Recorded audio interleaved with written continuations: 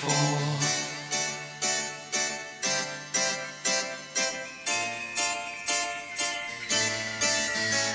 Sunshine through the window pane, hear the children's games running up and down the lane.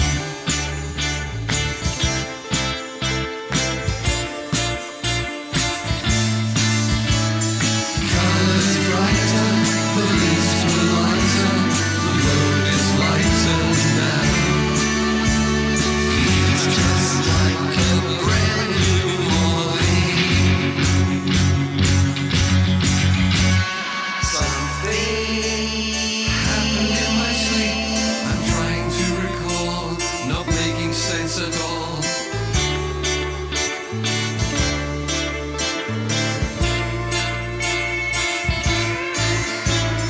Now I'm better every day. I hope it's here to stay and never ever go away.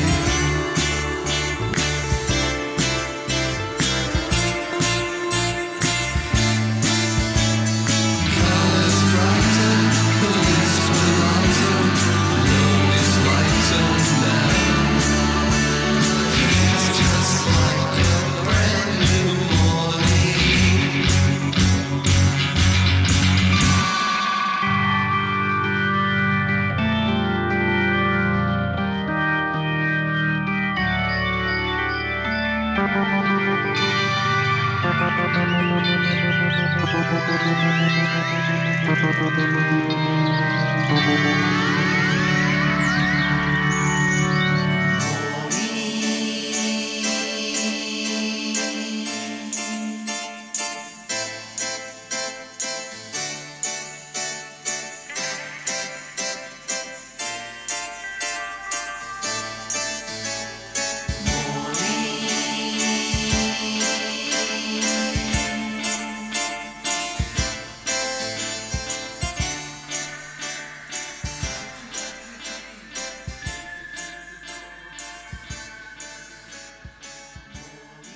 iTunes Radio reminds you, Strange Brews, the show of your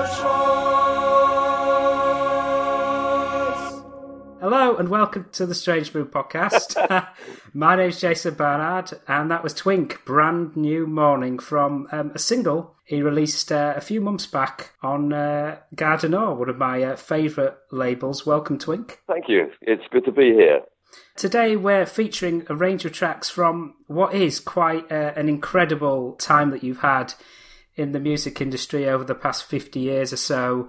You know, pivotal in terms of the sort of psychedelic counterculture, and hopefully the tracks that we'll be playing today will give listeners a real flavour of your musical journey. Great. Well, I'm looking forward to hearing what questions you have and hearing the music too. Let's talk about that opening track, because that's one of your most recent singles, Brand New Morning. That was where you teamed up with guys from the Gardener label, members of groups like Paper Nut Cambridge and Picture Box. Right. How did you link up with them? Well, let me think. Oh yeah, I was doing. I was offered a gig in, I think it was last year or the year before, to do a show with Sterling Roswell in the West End of London at the Muse Club. And it just so happens that those guys were in the band that he organized for the show.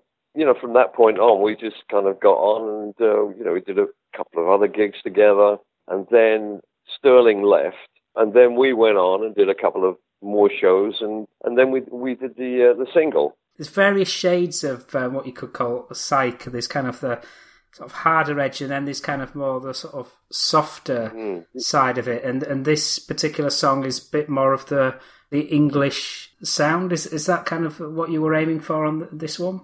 Actually, Robert Halcrow phoned me up one day and he says, "Look, we've recorded an album with Sterling."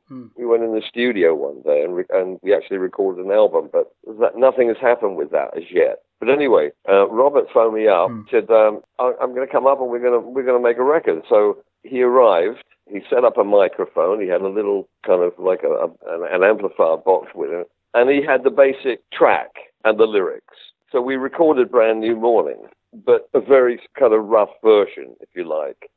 He then took it away and he shared it with the rest of the guys in the band, who put their little bits and pieces on and built it up to what the final sound is, which was great. I love it. It's got that 1966 type feel to it. Yeah, I wasn't aiming for that specifically, but maybe Robert was, you know.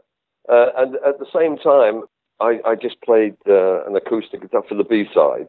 Just played an acoustic guitar and some lyrics that I'd just put together, and we recorded that, and then he took that away, and everyone else put their little bits and pieces on it, and that sounded pretty good as well, I think. I've got the 7-inch in front of me, and so that B-side that you're referring to is Dreams Turn into Rainbows? Yeah, that's right, yeah.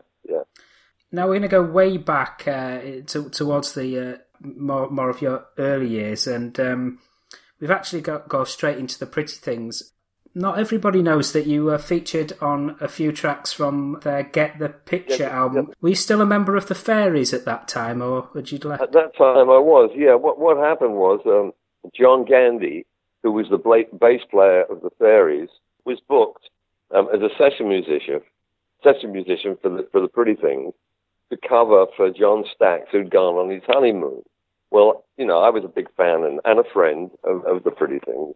I said, well, I want to come along as well. So I went along to the studio and, oh, great, Twink, fantastic. Viv has got locked up. He's in jail. And we don't have a drummer for the session. So actually, Bobby Graham was there. Bobby Graham was also a drummer, but he was producing. So he really didn't want to do the drums, you know. Yeah. So I recorded 2 tracks with the Pretty Things. You Don't Believe Me, which was written by Jimmy Page, and Jimmy Page plays guitar on that track as well. The other track is We'll Play House, which is kind of a little jam that we did in the studio. Am I right that there was sort of a few connections between your band at the time, the Fairies, and the Pretty Things through was it your road manager, Johnny D? Oh, Johnny D, yeah. No, I think not a lot of people know this. Yeah, Johnny D was our road manager at the time. And he brought a song to us called Don't Bring Me Down. He offered it to us and said, oh, great. And we said, well, you know, we actually don't like the lyrics, you know. And he took it to the Pretty Things. They picked it up, and, of course, they had a big hit with it. So Johnny D, you know, dropped it. We were actually touring Scotland at the time, and when he heard that Don't Bring Me Down was in the charts, he flew home. He left us there. You know, in Scotland without a road manager and flew down to London, you know.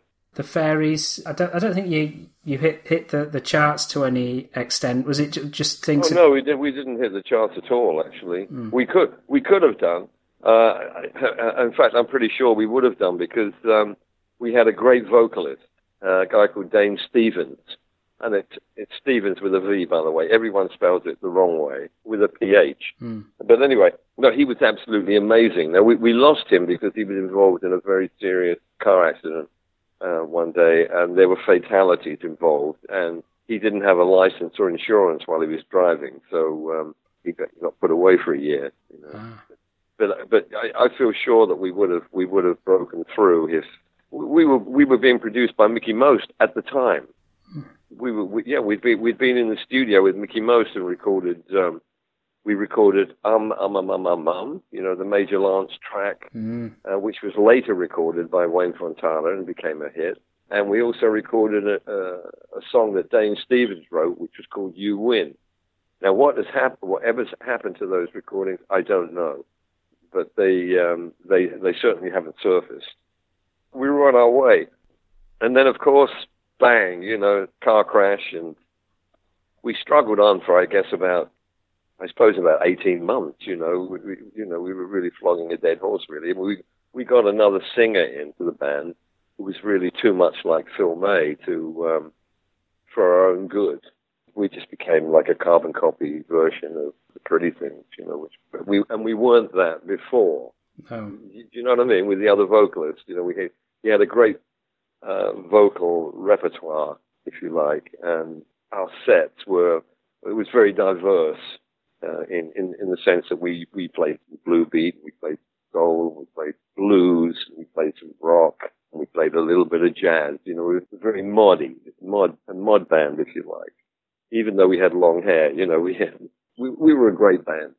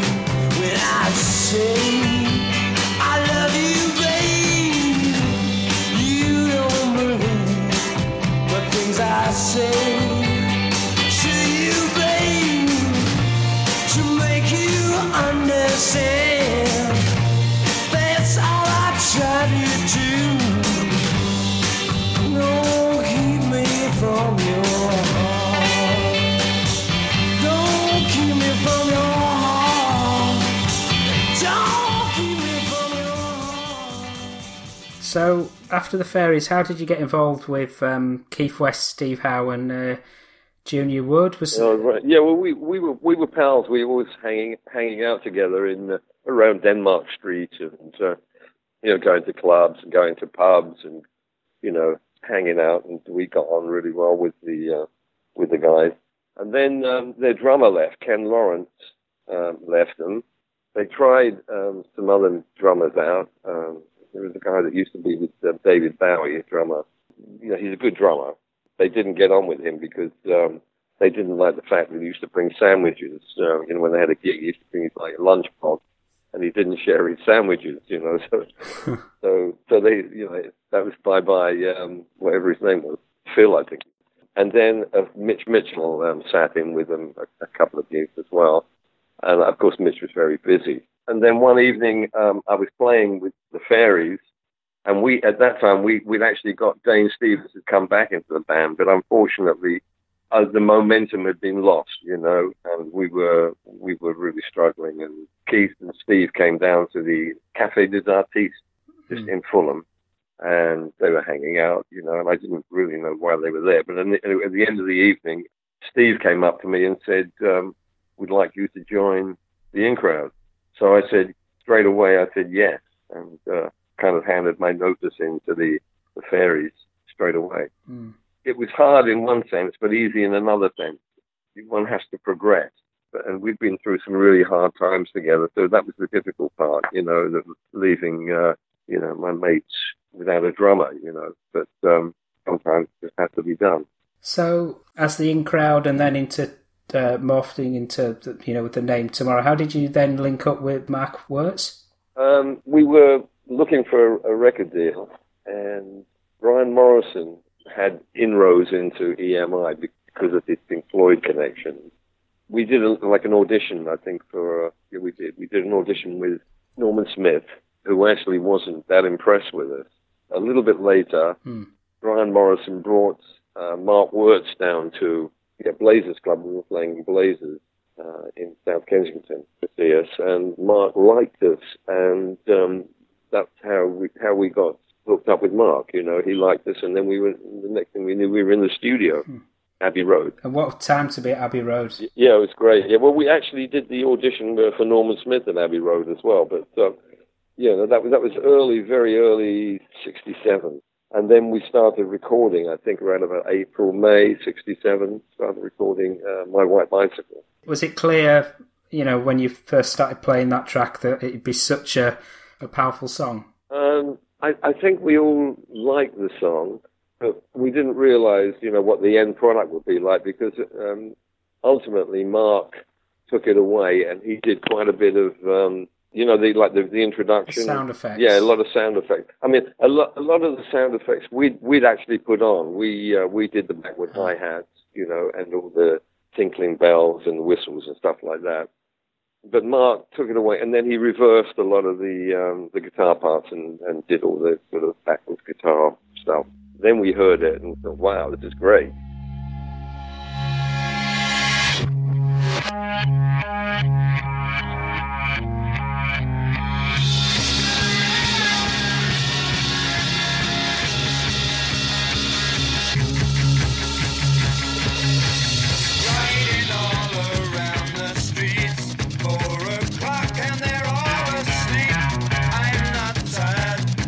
So late, moving fast, everything looks great.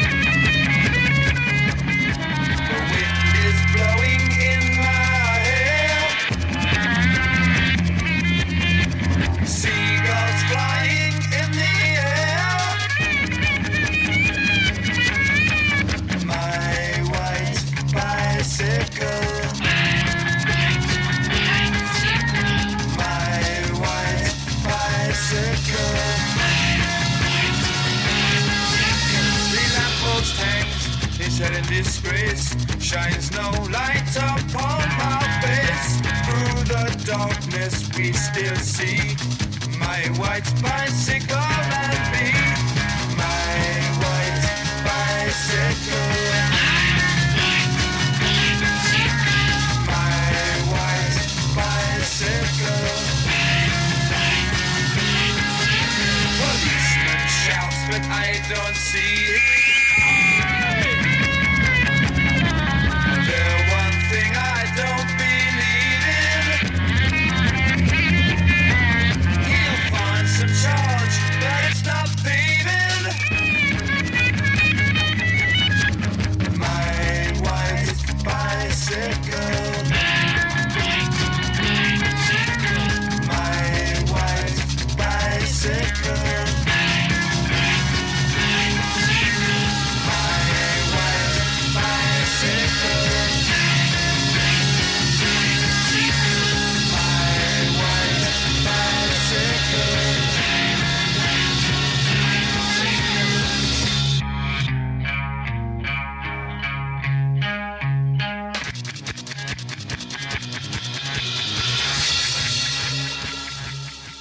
There's kind of a few things going on in that period. It seemed to take an age for the Tomorrow album to be released, but at the same time, Keith and Mark had that massive success with Teenage Opera. Yeah. Well, that was really why. The Tomorrow album got delayed because of Teenage Opera. I mean, Tomorrow really got put on the back burner because of the Teenage Opera. We were actually doing very well until the Teenage Opera came along, you know. And that kind of just sidetracked the group. Yeah, well, we just got pushed to the back, you know, and all the focus, you know, all the sort of the business interest in EMI and in the music publishing and in the agency publishing, the managers, they're all talking to Keith, you know, whispering in his ear, you know, hey, you got to go solo, you know, you're going to make millions out of this Teenage Opera thing. You know what I mean? It was like, you know, typical music business shenanigans. So we just got put on the back burner, basically, and really became very disheartening. But at the same time, yourself and Junior released what now is, you know, one of the key singles from the psychedelic era, and again, I think Mark was involved in the production. 10,000 Words in a Cardboard Box. Absolutely, yeah. That's an very interesting subject that you've raised there, because the Aquarian Age was a very serious project that I had with John. You know, we were writing new material together. We were rehearsing. We were thinking of putting a band together. We were working on a stage play, which did incorporate some of the music from the Teenage Opera. You know, and we had some great ideas and great plans for it. And I'm sure, you know, with working with Mark, we would have done, you know, follow-up singles, and maybe one of them would have been a success.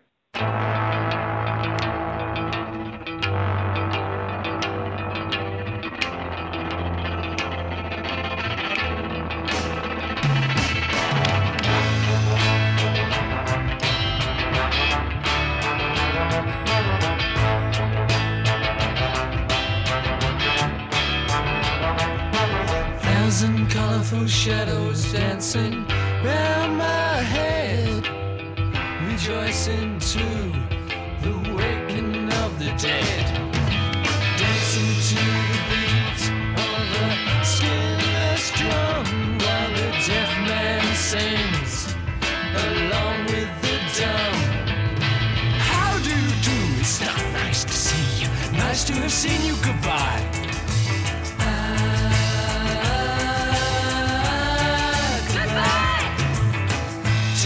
Tin soldiers, they might be in tune with 3 madmen waiting for a full moon.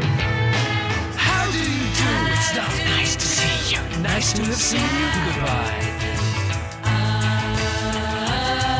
It's not nice to see you. Blind man seeing where you can look, and the sinner man reading from the holy book. Hounds and the horsemen chased by the fox,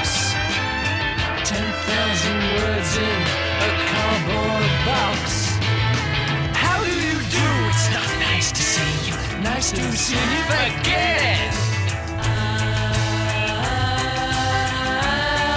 Goodbye, goodbye, goodbye, goodbye.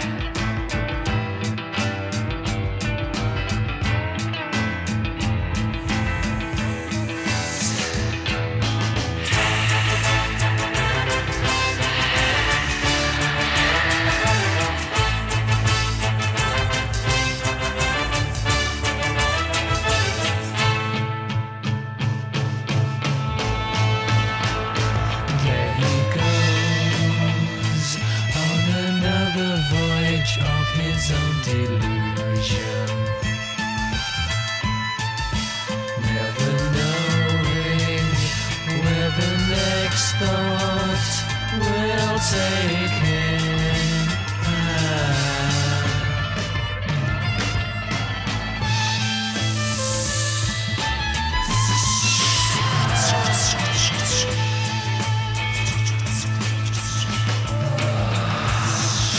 How do you do?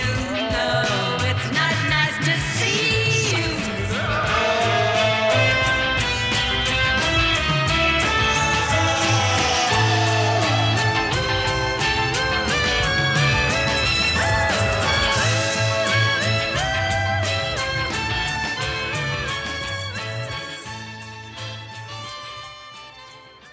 Then the Pretty Things came along. Myself and Junior were with the Pretty Things booking agency office one day, and Dick Taylor said, "Oh, Skip's left, Twink. Can you come to Rome with us this weekend?" So I said, "Yeah, of course. I can help you out for a little while, but I'm working on this project with John. But yeah, sure, I can help you out." But then I got involved with working with the Pretty Things, and with their recording commitments of SF Sorrow and recording for the What's Good for the Goose movie, and then recording for What's Good for the Goose, the actual film, and then live shows and tours in Scandinavia and France, and it just took all my time up. And John was very good. You hung around for a while, but he couldn't hang around forever. And that was the end of the Aquarian Age, unfortunately. I really would like to have carried on with the Aquarian Age and developed that, but it didn't happen. And so, for SF Sorrow and the Pretty Things, you were at Abbey Road, but this time with Norman Smith? With Norman Smith, yeah. It was great. Yeah, Norman was great. Working with the Pretty Things and working with Norman was absolutely fantastic. He's very open to ideas and suggestions. Yeah, it was great. And you're down as co-writer on a number of those tracks from what is a landmark album. One of those tracks being "She Said Good Morning." Did you have much of a role in the writing department? Well, apart from the drum track, which I laid down, and then it was my idea to add the dialogue at the end of the dialogue when it goes into. What's the next track up? Do you mean Private Sorrow? It goes into Private Sorrow, yeah, that's right. So she says good morning, and there's that dialogue between a girl and me, actually. Yeah. A lovely day, isn't it, and all this. So that was my contribution lyrically to the song, but all of I wasn't given any top lines for the drums, so the drum parts were mine. They came, they were my ideas.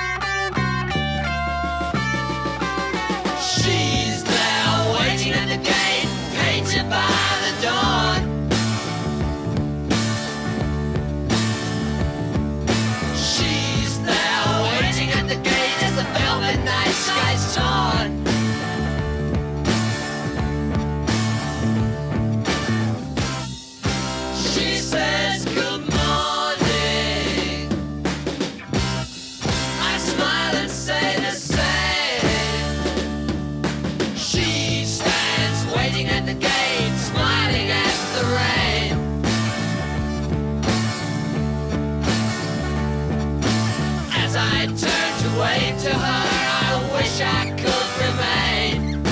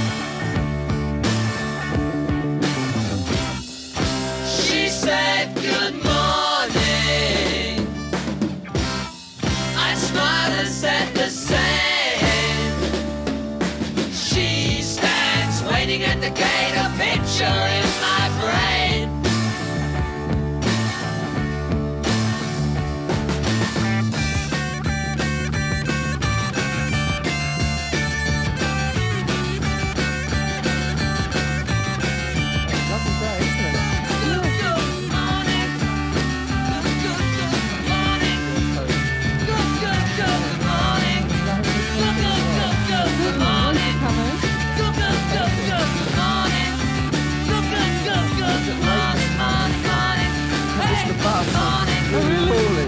Oh, no. It's lucky I missed it.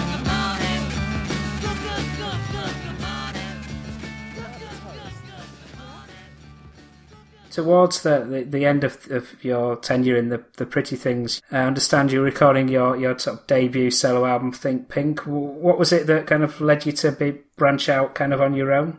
Well, it was quite extraordinary, really, because one day Mick Farron, who I was very, very friendly with at that time, and the Deviants, I was interested in that whole community thing that they were involved in. And I liked Mick. I liked his sense of humor and his attitude. It was great. Said to me one day, he said, "Yeah, you know what, Twink? I'd like to produce an album for you. I'm going to suggest it to Seymour Stein." Subsequently, the next day, he said, "I've spoken to Seymour. Come and meet him." So then I went and met Seymour Stein, and we worked out a deal. And then a couple of days later, I started recording the album. Gosh. So it was simple as that. It was really through Mick Farron, that I got the deal. There's a lot of artists that you worked with that, so many great names, a lot of the Pretty Things guys. John Junior Wood was there. Oh yeah, John plays on the two tracks that we wrote together. Tiptoe on the Highest Hill was an Aquarian Age track. That was one of the songs that we demoed at the EMI. So there's that and 10,000 Words in a Cardboard Box that John Wood plays on Think Pink. Steve Peregrine Took at the time was on there as well. Tyrannosaurus Rex, of course. Peregrine Took, yeah. And Steve helped me do the remix because I didn't like the original mix that I heard when we went to play. We played it to Decca.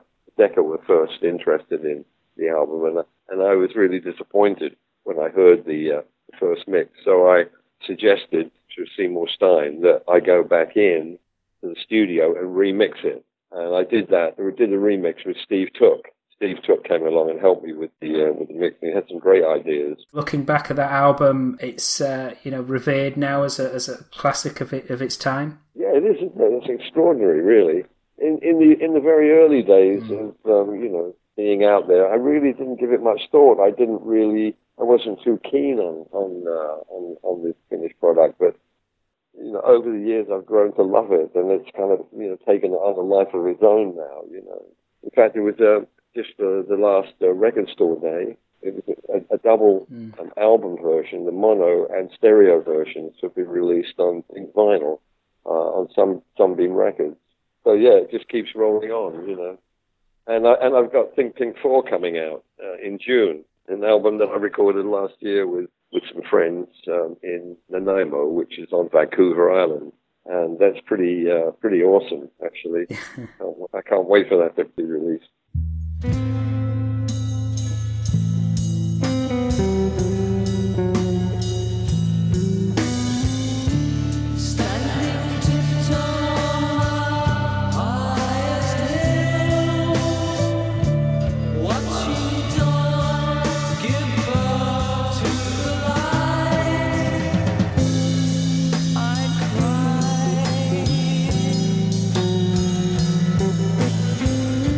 Sing a theme.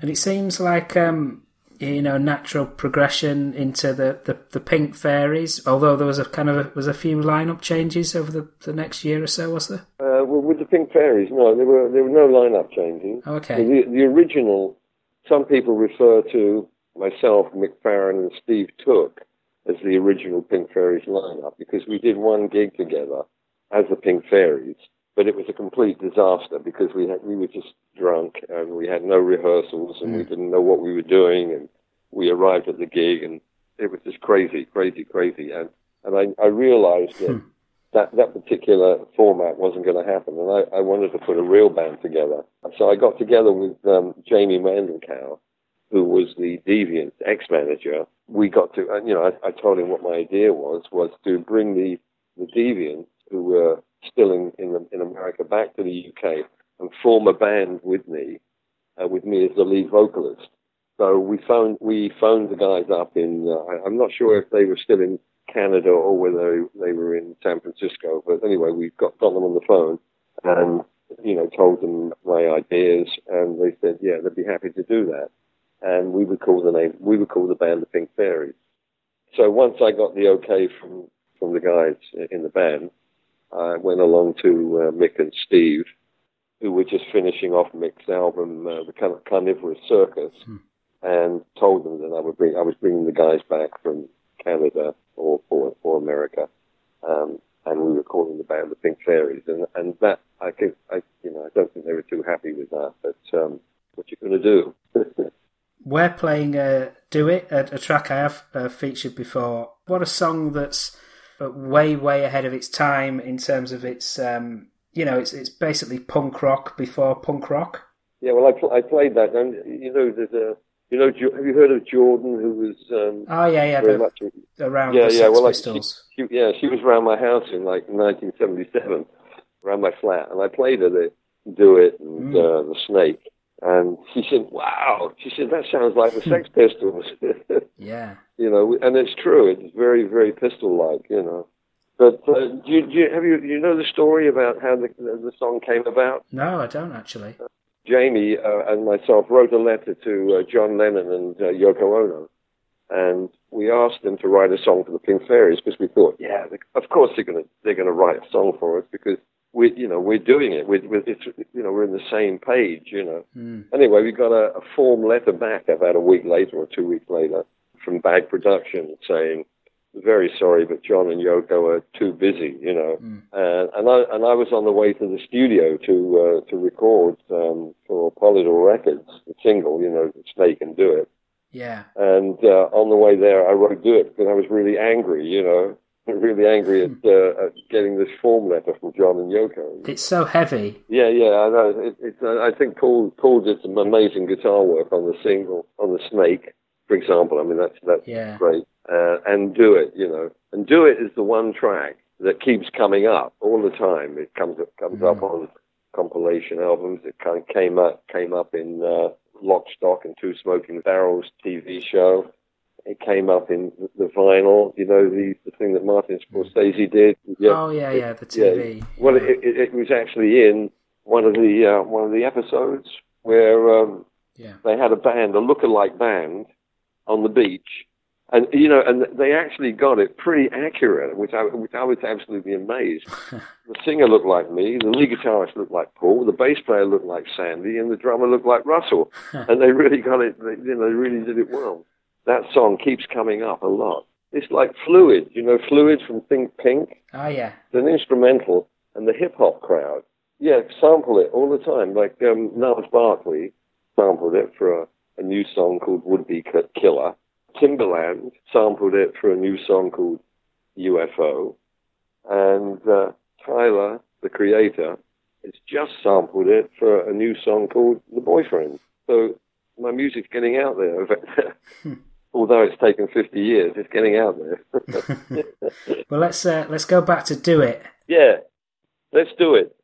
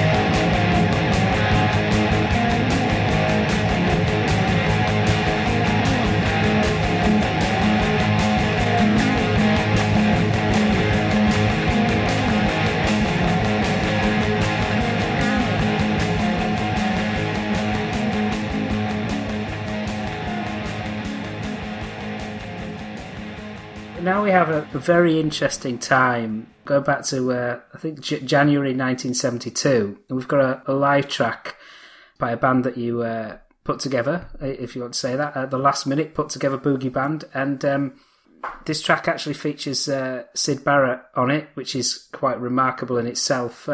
It's the track number 9 from a live recording that was made at the Cambridge Corn Exchange. That's right, yeah, Cambridge Corn Exchange. We were there supporting Hawkwind and the Pink Fairies. We were the first band on that evening, and Syd, who'd been to a show a couple of days before that we were playing at, in King's College Cellars we were playing a couple of days before. Syd came along and jammed with us, and then he came along to the Corn Exchange, and we invited him up again to play with us. And yeah, it's great having him there. A couple of days later, we formed Stars together, myself, Jack Monk, and Syd. Just going back to that live track, is he kind of playing rhythm? No, he's playing some lead parts, but Fred Frith is the main lead player on that. He was with Henry Cow and all those kind of bands. He's playing some lead parts there. But Syd is playing as well, some lead, noodling along. It was just a jam, Yeah. You kind of mentioned, soon after that you formed Stars. I mean, there's a lot of mythology that's gone around Syd at that time, but what was he actually just like to be with in that period? Well, he was fun to be with. He was always on time for rehearsals. He was always on time for shows. He was always excited to be playing, happy to be playing. Mind you, I had to keep an eye on him when my girlfriend was around because he was always following her around the house. So I had to follow Syd around. But no, he was great. I loved Syd. I think he was wonderful. It's not that acid casualty that people kind of like to talk about. No, that's completely manufactured, by the record companies and the business. It's in my opinion, And in terms of Stars, you were playing kind of a lot of Barrett material? Mainly Barrett material. We were playing some bluesy stuff and bluesy jams, but mainly Syd stuff. Lucifer Sam, Waving My Arms in the Air, Octopus. I think we played. It was mainly Syd stuff. But unfortunately, the one show that was reviewed or appeared in the major press at the time was the one show where everything went wrong. It was reviewed in a bad light. So unfortunately, that was the end of Stars because Syd was called into his office in London, and I think he was told to leave the band because nobody's showing any interest in Syd in the business. Nobody come to see how he's doing with his new band. Nobody came to the rehearsals. But when they saw the review, they said, I think you're going to leave this band. And that's what he did. He came back to Cambridge and said, I don't want to play anymore. And it's such a shame because he was having a great time playing. I've heard that one of the Stars shows was actually recorded but is kind of missing. Well, most of the shows were recorded, but everything has been lost. And I hope one day something will show up. The release a few years back of the last minute put together Boogie Band and the tracks that Syd Barrett played on there are the last recordings that have been sort of commercially released then of Syd. I think so, yeah. Number 9.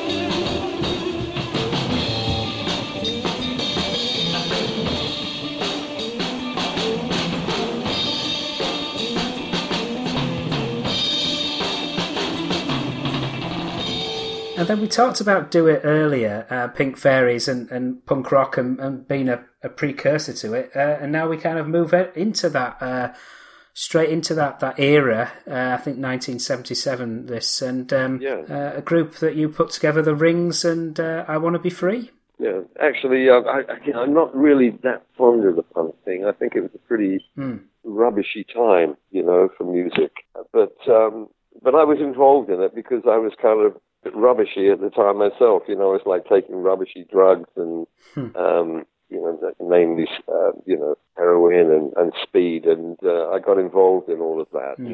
Getting back to the music, I think it's a great single. I think we really did crack it. Great performances by everyone on the recording. You were the front man of that? Yeah, I was a singer for that one. Yeah, and the B-side too, Automobile. Yeah, we did a few live shows around, and we supported the Damned at the 100 Club. We also supported Johnny Thunders and the Heartbreakers and Susie and the Banshees. So we had quite a bit of exposure. But then we were booked to play at the Mont de Marsan Punk Rock Festival, the 77 one, not the 76 version. And that was when the rest of the guys in the band decided to leave and form the Maniacs and leave me without a band. So I couldn't go, they imagined that I couldn't go there. But I did, I phoned up the promoter. In fact, what I did was I phoned up the rest of the Pink Fairies and asked them to reform, the original lineup, Paul Rudolph, Sandy and Russell. Asked them to reform and go to Mont de Marsan with me, which they all agreed to do. And then a couple of days later, Paul Rudolph phoned me back, and he said, "Well, I've decided not to go." He said, "I don't think it'll be good for my career," which was quite funny, really. But anyway, what happened was we carried on rehearsing with a friend, a guitarist, called Chris Chesney. And once we started rehearsing, Russell then kind of like called a little bit of a moody, and he said he couldn't play the songs, so he left. So I sat in on drums, and I did the vocals, and I played drums, and we went to Mont de Marsan as a three-piece. Chris Chesney on lead guitar, Sandy on bass, me on drums, and we appeared as the Rings. with the approval of the promoter, I might add. And the Maniacs were there too. It was quite extraordinary, really.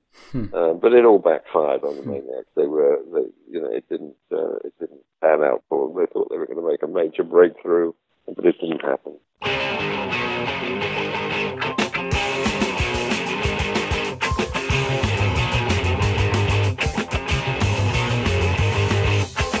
I'm walking in my brown shoes, just walking in my brown shoes.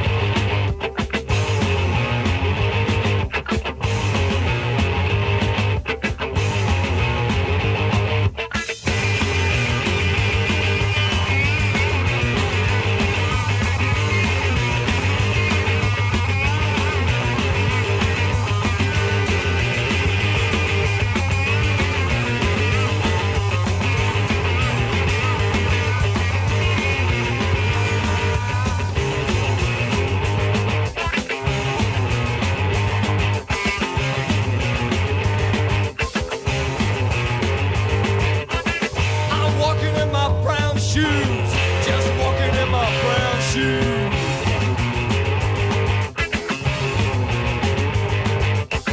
I'm knocking on your door, just knocking on your door.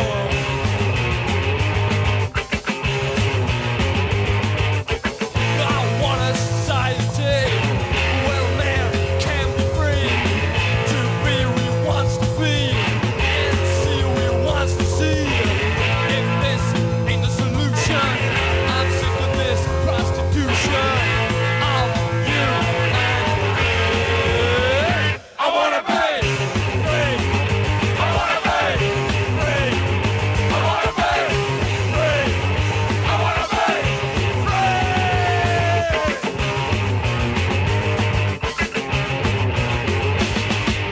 Am I right that by the early 1980s you kind of took a bit of a break from the industry? I don't think you were releasing much in that period anyhow. No, I'm kind of like well into my wilderness years. What I term now as my wilderness years, where I'm kind of like looking and searching. But I did start my my record label in the early 80s, producing records, and then I started distributing records.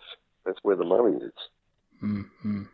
And now we're moving to, I think, 1990/91, and a track that you did with a very recent guest of mine, Nick Solomon of Beavis Frond, and Jism Analogy from, I think, Odds and Beginnings. Odds and Beginnings, yeah, that's right. We recorded an album together called Magic Eye for his Veronzo label, and when I was putting Odds and Beginnings together, I asked Nick if we could do a track together specifically for Odds and Beginnings, and he said yeah. So I went round to his house and we set up some drums in his bedroom, and he set up his amp in his bedroom, and he put a mic up, and we recorded it. You know, it was quite, and it really it sounds great. I love it, but it was very rough and ready, set up and recording, but it sounds great. So that was fun. It's always fun working with Nick. We fell out a little bit because, unfortunately, I had a manager at the time who was advising me, this and that. And ultimately, I'm responsible because I let her get on with it. But she really did mess up a lot of things for me. But anyway, that's enough of that, So anyway, myself and Nick, we fell out a little bit over the album, Magic Eye. It's all good. It's all good.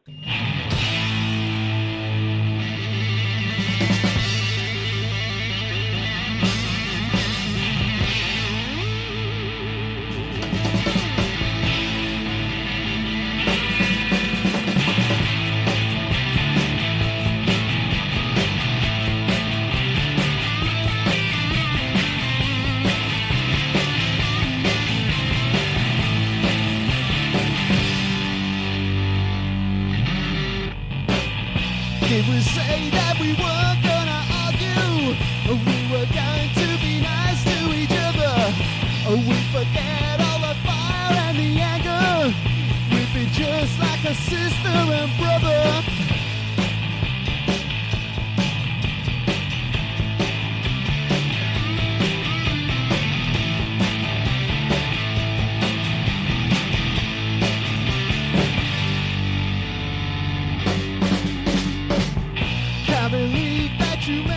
You told me, I thought that you were just bluffing for sure. Let me in with a chance to explain it. Let me in or I'll break down this door.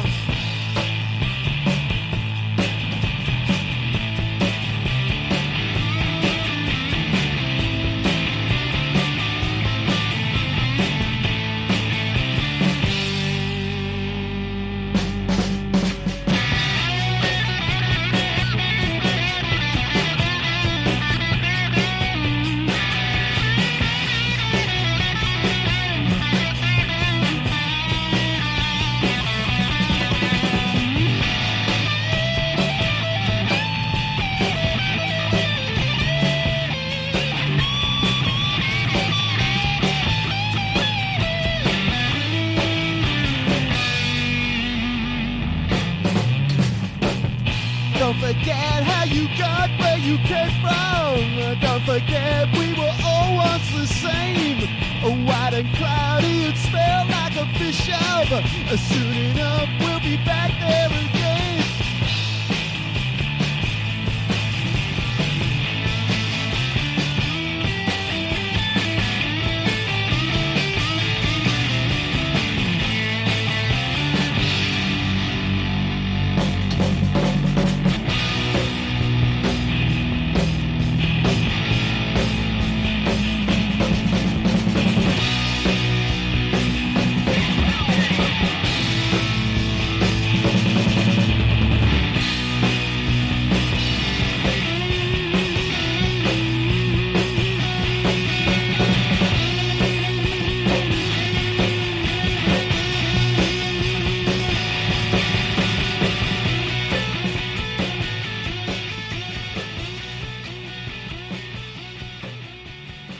And now we get, much more up to date. I think 2015 this time around, and you've reignited the Think Pink label with, and we've mentioned this briefly before, but this is from Think Pink 2, and Twink and the Technicolor Dream and Animal Man. Oh, Animal Man, yeah. I wrote that in early 2000, somewhere around about that 2000, 2001, and I always liked that song, and I was very happy to record that for Think Pink 2.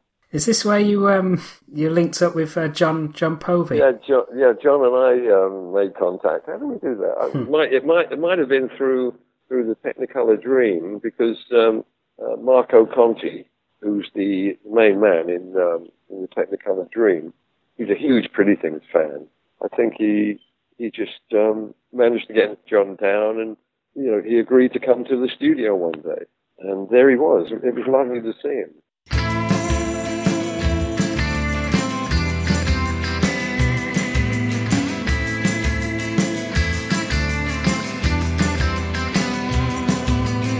Saw you in your counting house, counting out your money. Didn't she tell you that just ain't funny? Animal Man doesn't know which way to go. Animal Man doesn't know which way to go. Down, down, round and round. Down, down, round and round.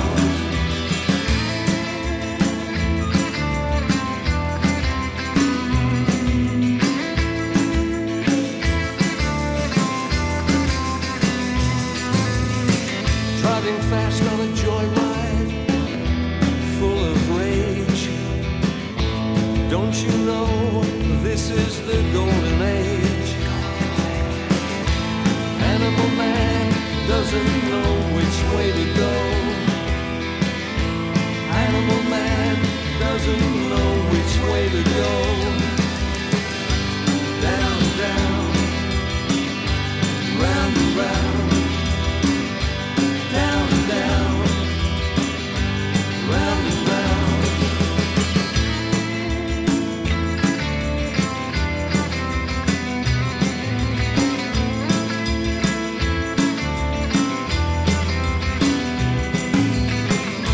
King Cole was a merry old soul was he. He called for his pipe, his bowl, and he called for his fiddlers three. Animal Man doesn't know which way to go. Animal Man doesn't know which way to go. Down, down, round and round. Down, down, round and round.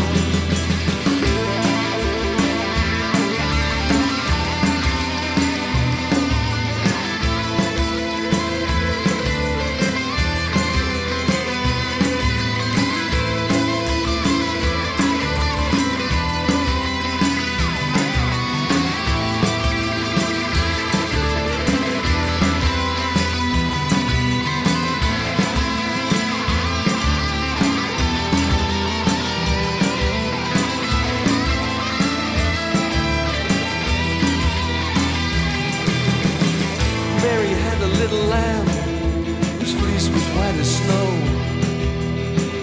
Everywhere that Mary went, the lamb was sure to go. Animal man doesn't know which way to go. Animal man doesn't know which way to go. Down, down, round and round. Down, down, round and round. Down, down, round and round. Down, down, round and round. Down, down. For our final track, again, it's Twink and the Technicolor Dream, and I think John Povey is involved with this one. It's The Vampire from Clouds Without Water, from the album Sympathy for the Beast, songs from the poems of Aleister Crowley. Aleister Crowley, you've done a few records linked to Aleister Crowley. Well, I did an album with John, Crowley and which Me. was called Crowley and Me, yeah. And that was, we recorded that I think a couple of years ago. It came out last year on Mega Dodo. Yeah. It was great seeing John and working with John on that record, and I really think he did an amazing job putting it together. You know, he wrote most of the material, well, if not all of the material. Sounds great. Sympathy for the Beast, that got a record store day release. That is true to the works of Aleister Crowley. We on this album we used Aleister's lyrics. We wrote the music to the and it sounds pretty good. In fact, I love it. I love this album, and I love Crowley and Me as well. But they're completely, I call them their brother and sister albums, you know.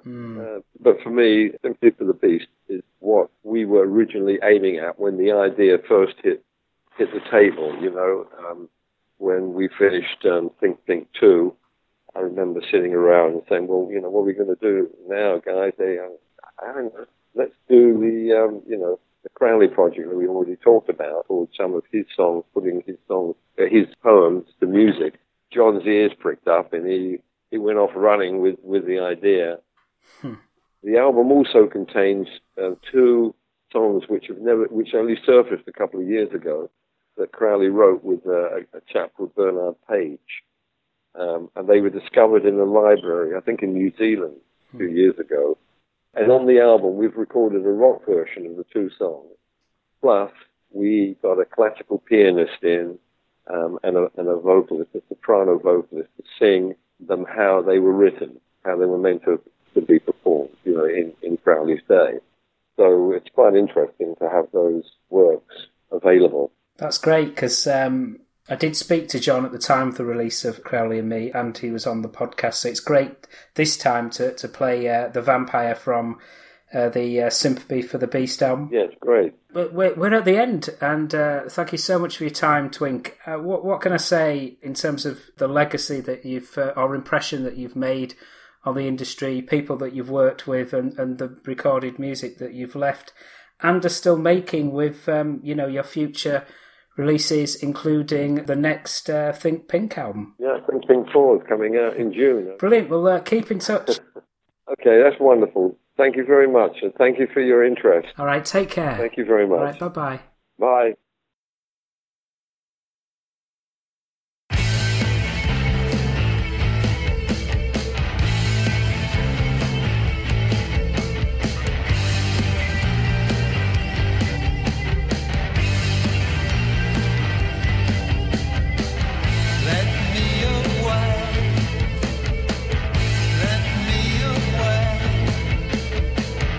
Then it's not enough. Then